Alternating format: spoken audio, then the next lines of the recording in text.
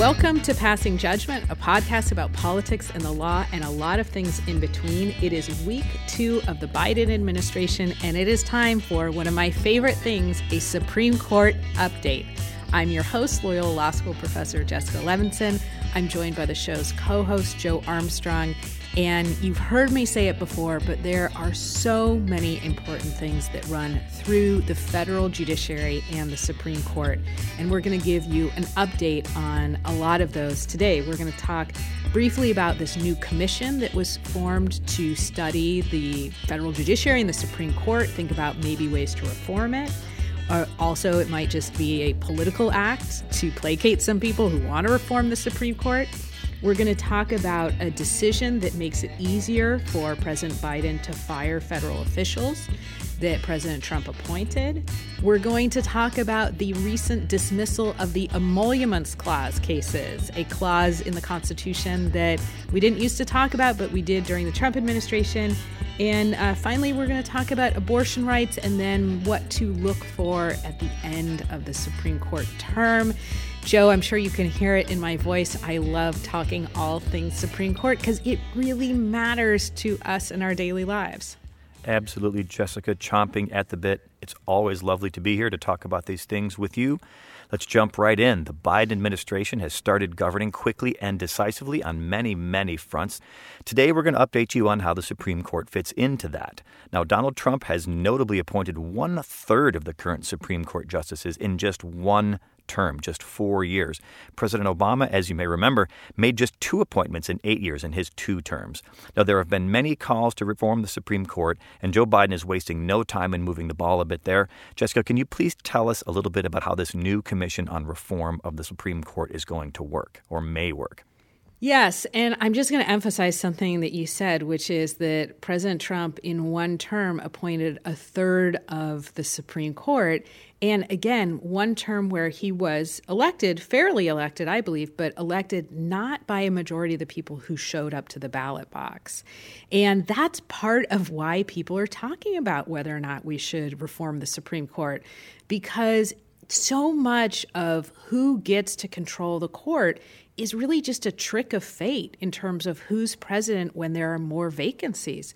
I mean, think about, Joe, I think for us, what was one of the most meaningful episodes that we did, which was just a few hours after Ruth Bader Ginsburg passed, because we talked about not just the loss of her as a human being, but what it means for the entire country when a really powerful justice passes away. And everybody's heard me say this, but to the extent that you really care about healthcare reform, environmental justice, criminal justice reform, voting rights, campaign finance, First Amendment rights, religious rights, then you have to care about the Supreme Court and the federal judiciary. We spend a lot of time thinking about who our lawmakers are, what they're proposing. We also need to spend time thinking about who our federal judges are and how they're appointed and whether or not that should be reformed. So, Joe, in answer to your question, the calls for reform really, I think, came to a head when, in the wake of Justice Ginsburg's passing, Justice Amy Coney Barrett was nominated and confirmed in record speed. And a lot of progressives and a lot of, frankly, I think independents thought, okay, well, Justice Scalia passed away, 9.5 months before an election. Justice Ginsburg passes away when people are already voting, and the seat is filled. So I think a lot of progressives and, frankly, probably a lot of independents were looking at what happened when Justice Scalia passed away about 10 months before the election. No hearings were held for his nominated replacement, Merrick Garland, who looks like he will become Attorney General. And comparing that to what happened when Justice Ginsburg passed away, people were already voting. And Justice Amy Coney Barrett, of course, did get her confirmation hearings and was confirmed. And a lot of critics of the president, of Republicans, said maybe we should, quote unquote, pack the court, which I think is a terrible term for increase the number of members of the court. I think that this is, in my view, a short-term fix to a long-term problem. And the idea being exactly what you and I talked about, that President Trump appointed 1/3 of the Supreme Court, really good percentage, close to that percentage of the federal bench. And so the only way to, quote unquote, take back power or even things out is to increase the number of judges, maybe both lower court federal judges and Supreme Court justices. Now, some people have heard me say this in other forms before. That means that there are more justices and might help in the very short term, but we will have another Republican president at some point, and that person could then have even more seats to fill. So I'm not sure that this is really the long-term solution we're all looking for. And during the campaign, then candidate Biden kind of famously said, I'm not putting my thumb on the scale, let's have a commission, which is, political speak for punt. Now, I think one of the other reforms on the table is the possibility of limiting the term of federal judges. Right now, under the Constitution, they have lifetime terms. And what you could do, at least for the Supreme Court, is say, you know what, you get a nice long 18-year term. We're going to stagger those terms so every president gets some appointments. And I think that would make a lot more sense. It would be a much more elegant solution. But increasing the number of judges is something you can do by legislation. Getting rid of lifetime appointment is something that would require a constitutional change, which is all a really long way of saying it's much ado about commissioning, but maybe not that much else. Yeah, and then we get into fights, Jessica, about originalism, about the Constitution, about can it be changed, can it not be changed. It brings all other slings and arrows into the conversation that make changing the Constitution even harder. Now, Jessica, as you said, there may be some changes coming down the pike. Time will tell there. But the business of the sitting court rolls on. So now let's talk about some of the more recent Supreme Court decisions and how they're likely to affect things in the Biden administration. Now, first up here, Jessica, is the power of the president to fire certain federal officials. On this very show, on a prior episode, we talked about the Consumer Financial Protection Board, the CFPB, and a decision from the Supreme Court session that made it easier for the president to fire some federal officials. Now that there is a new administration, I can't imagine that Biden and company are all too eager to keep Trump loyalists around. There is no love lost between those two guys. We've talked before about how changes like this affect subsequent administrations and their ability to govern. How will these specific changes affect Biden's ability to fire federal officials? Well, it will make it easier. And I remember this was really in the beginning of the podcast. I remember I was recording, I think, under a comforter to try and not comfort myself, but to try and create a little bit of a sound barrier so it didn't have a terrible echo for our listeners. And as you said, the case involved the CFPB, the Consumer Financial Protection Bureau, and the specific issue was that agency had a single director, and the way that the legislation creating that agency was written, it said the director could only be fired by the president for cause, meaning the president has to point to a reason before firing that person. And the argument was, and this was a successful argument, that the president should be able to fire somebody not just for cause, but also at will, which is obviously a much lower standard. It just means because I want to. And the president has to be able to fire at will because otherwise it will infringe on executive authority. And the court, as we said, yeah, that's right. The president needs to be able to fire the director of the Consumer Financial Protection Bureau at will. And this is, I think now, again, good news for President Biden because he has the power to fire some similarly situated, as we talked about, federal officials. We're probably looking at two other regulatory agencies because those are the two that only have a single director, not like a multi-member board of directors. And that's the Social Security Administration, which is in charge of, not insignificantly, the country's biggest government program, and the Federal Housing Finance Agency, which oversees the mortgage market. And just allow me as a law professor a moment to say this is why we have to be careful when we say, oh, it's conservatives who are trying to whittle away at the Consumer Financial Protection Bureau. It was that, but it was a deeper question in that case about how much power does any president have? And that's the question that we're seeing play out now. And that's why these cases, again, they don't always fall neatly along political lines, particularly when it brings up a big legal question about whose power is it or whose authority is it. Okay, I promise the soapbox is put to the side, Joe. Thank you, Jessica. It seems to me sometimes what comes around goes around from administration to administration to administration. So let's move on, Jessica. Let's talk about emoluments and conflicts of interest. Some of us may remember last July when Donald and Ivanka Trump were pictured with Goya products after Goya's CEO, Robert Unanue, made some public comments in support of Trump.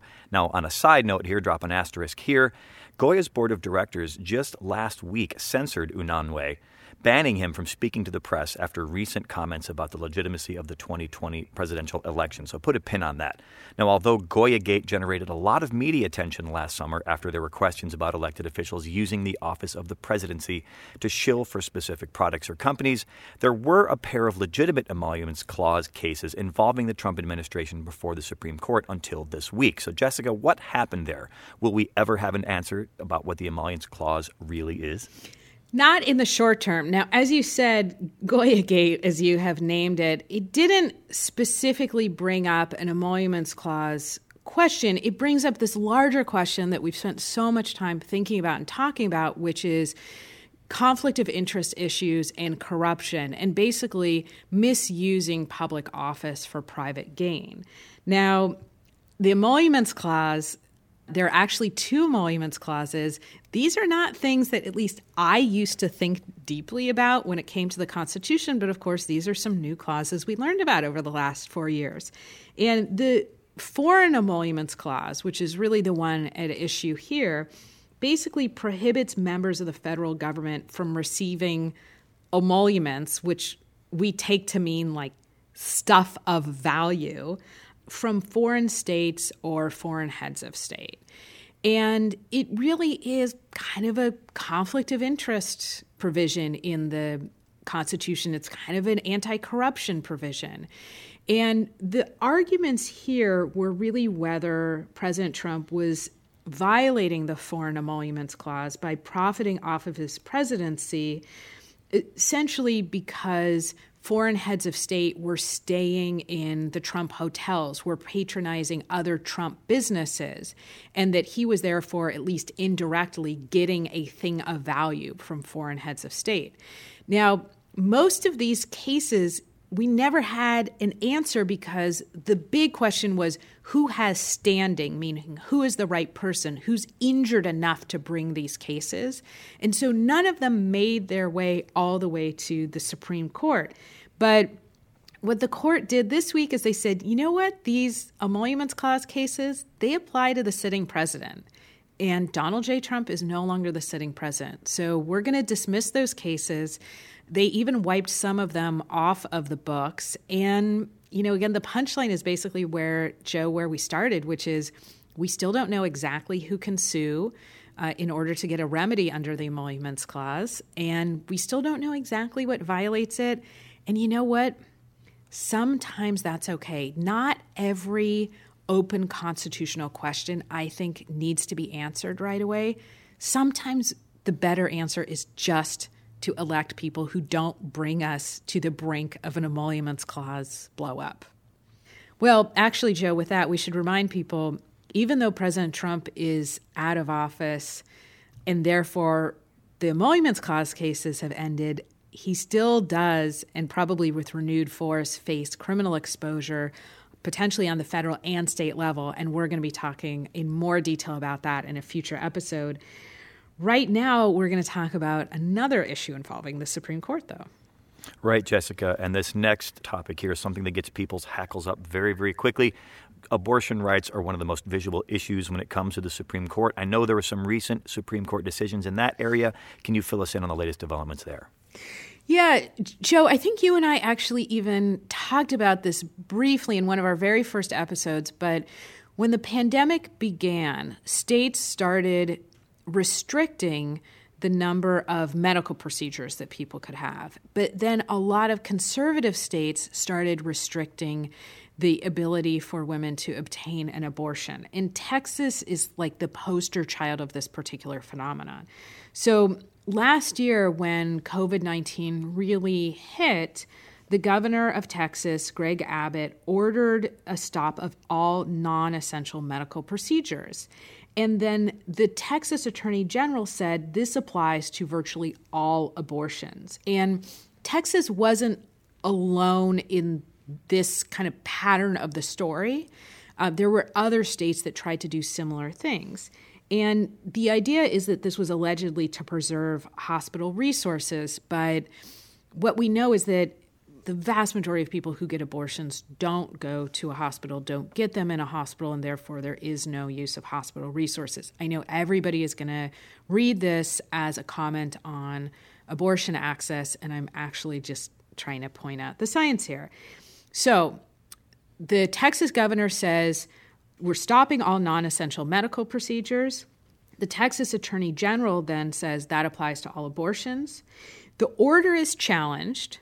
The lower court strikes down the order and says it's too broad. And then the very conservative Fifth Circuit, in two different opinions, reverses that and says, you know what, we're going to go ahead and uphold what is essentially a temporary ban on all abortions.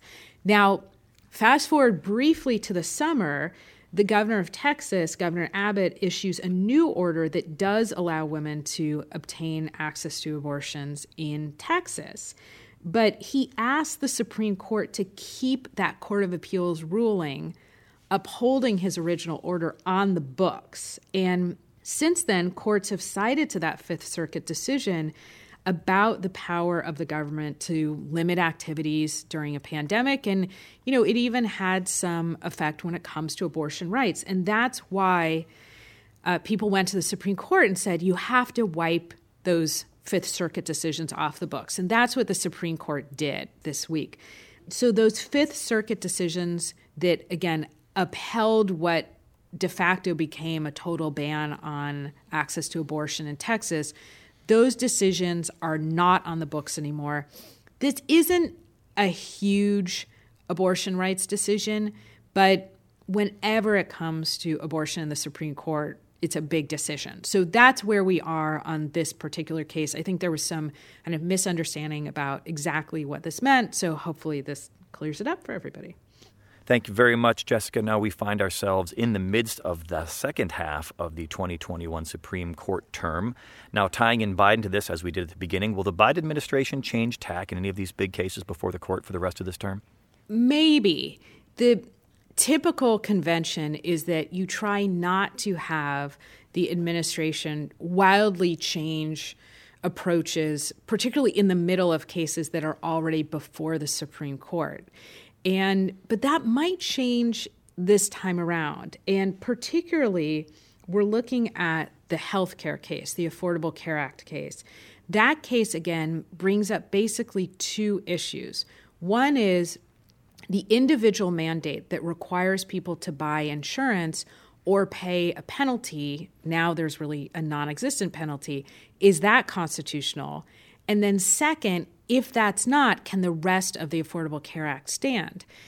Now, we've talked about that case in a lot of detail, so I won't do it now, except to say that I think the new acting Solicitor General, which is the administration's representative really in the Supreme Court, might in this case say, you know what, in the long-term interests of justice, we are going to change our strategy, and we're going to tell you very clearly, you can strike down the individual mandate, but the rest of the Affordable Care Act must stand.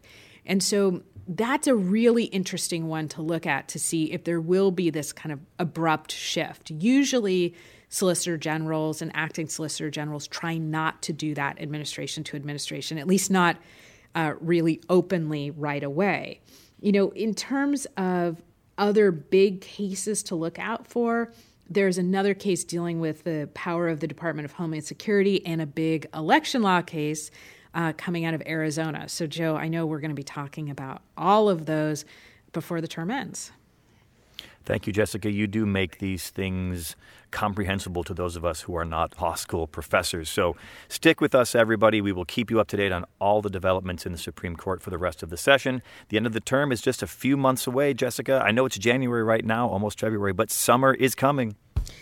You say summer is coming as I'm looking out my window and there is about to be a torrential downpour. But yes, summer is coming. Joe, you and I will together celebrate when daylight savings time comes back around. And until then, we have a great episode coming up on the filibuster. We have at least, I think, 3 more members of Congress coming on the show. And we're just so excited to talk about all of these issues with you. So, Joe, thank you. Thank you, Jessica. Stay tuned, everybody. Lots more to come.